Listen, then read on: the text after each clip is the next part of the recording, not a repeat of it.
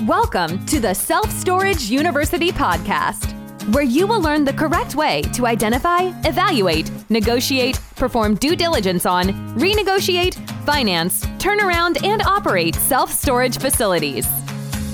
And now, here is your host, a partner in one of the largest real estate portfolios in the U.S. with nearly $1 billion of holdings, Frank Rolfe. You see it all the time in the media today, situations where workers are rising up. They are revolting against their employers. You see UPS, which pushed for and received a massive pay hike, where the average driver is making $170,000 a year, more than the average dentist. And right now you're seeing the UAW strike, in which Sean Fine from the UAW is trying to demand a 40% increase in wages and a drop from a 5-day to a 4-day work week. And it makes you start to wonder, does UPS and UAW mean you are in trouble as an employer? This is Frank Rolfe, the Self-Storage University podcast. We're talking about the simple fact that having employees is becoming ever more difficult. Finding people who will work for normal, reasonable amounts and sticking on that job and showing up at work, it's becoming quite the struggle, a struggle that none of us ever thought would actually occur. So what happened? How did everyone get so unhappy? Not too long ago, everyone seemed pretty pleased with their work and their workplace. And then what happened? Well, in came COVID, and it was a giant snow day for adults.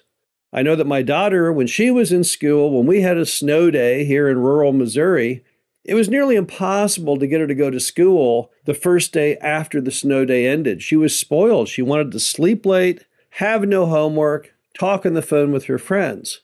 And when you have a snow day, it's very corrupting influence. And never before had the United States ever literally shut itself down voluntarily. Just told everyone, stay home. Don't go to work. Don't get up. Don't do anything. Just watch television. And in so doing, it's very, very hard for adults apparently to get reacclimated to being adults. They just don't want to do it. They don't want to get up. They don't want to go to work. They don't want to have anyone telling them what to do. And as a result, you're seeing it now on a large scale where people don't want to do it anymore. A recent study showed that most millennials believe to have a job worthy of getting up, you have to make at least $80,000 a year. Well, that sounds great, except for most of the jobs for the millennials don't pay $80,000 a year. So suddenly, out of nowhere, the American workforce has become basically less productive, yet more demanding of more money. And that spells a definite catastrophe for employers. If you look at Ford's response to the UAW, where they said if they had adopted anything like they're demanding at the UAW, they would have already gone bankrupt after only a couple of years. And so you have workers today that want to push business basically into insolvency, and they do so when they're not even any good.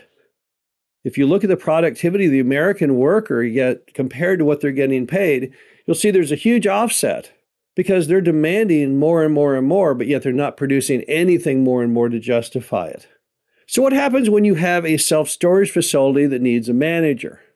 Well, the first thing you should do is you should be overjoyed that you only have to have one person to manage a self-storage facility.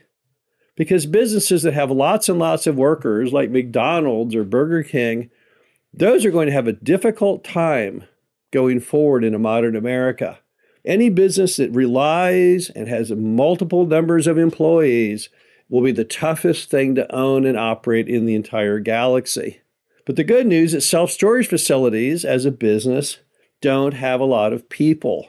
So that's one good item to think about with a self-storage facility is, hey, I only have to deal with one worker and not 10 or 100 or 1,000. Just imagine how miserable that would make your life.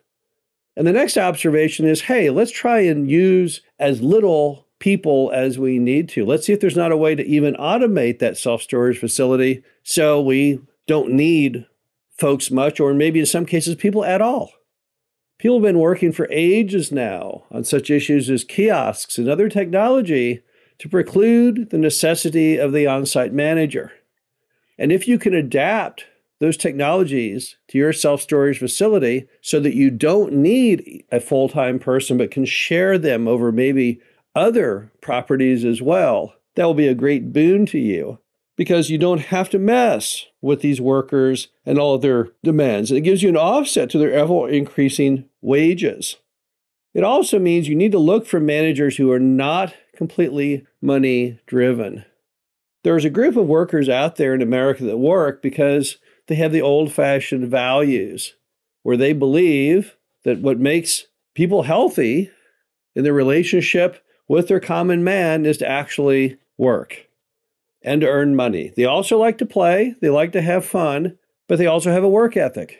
And for many self-storage facility owners to dig deep and to get those folks with work ethic, you may have to also look at people from the old school. Often, retired individuals and couples make wonderful self-storage managers for many reasons, including the fact that they typically have that old work ethic. And when you see that work ethic in anyone, regardless of age, you should be immediately attracted to it because it's hard to find. People simply don't want to work anymore. They don't want to get up. They don't want to show up. And that can destroy your business. Also watch for people who are not just money motivated. Their life is not revolving simply around dollars and cents of a job, but instead what they get to do.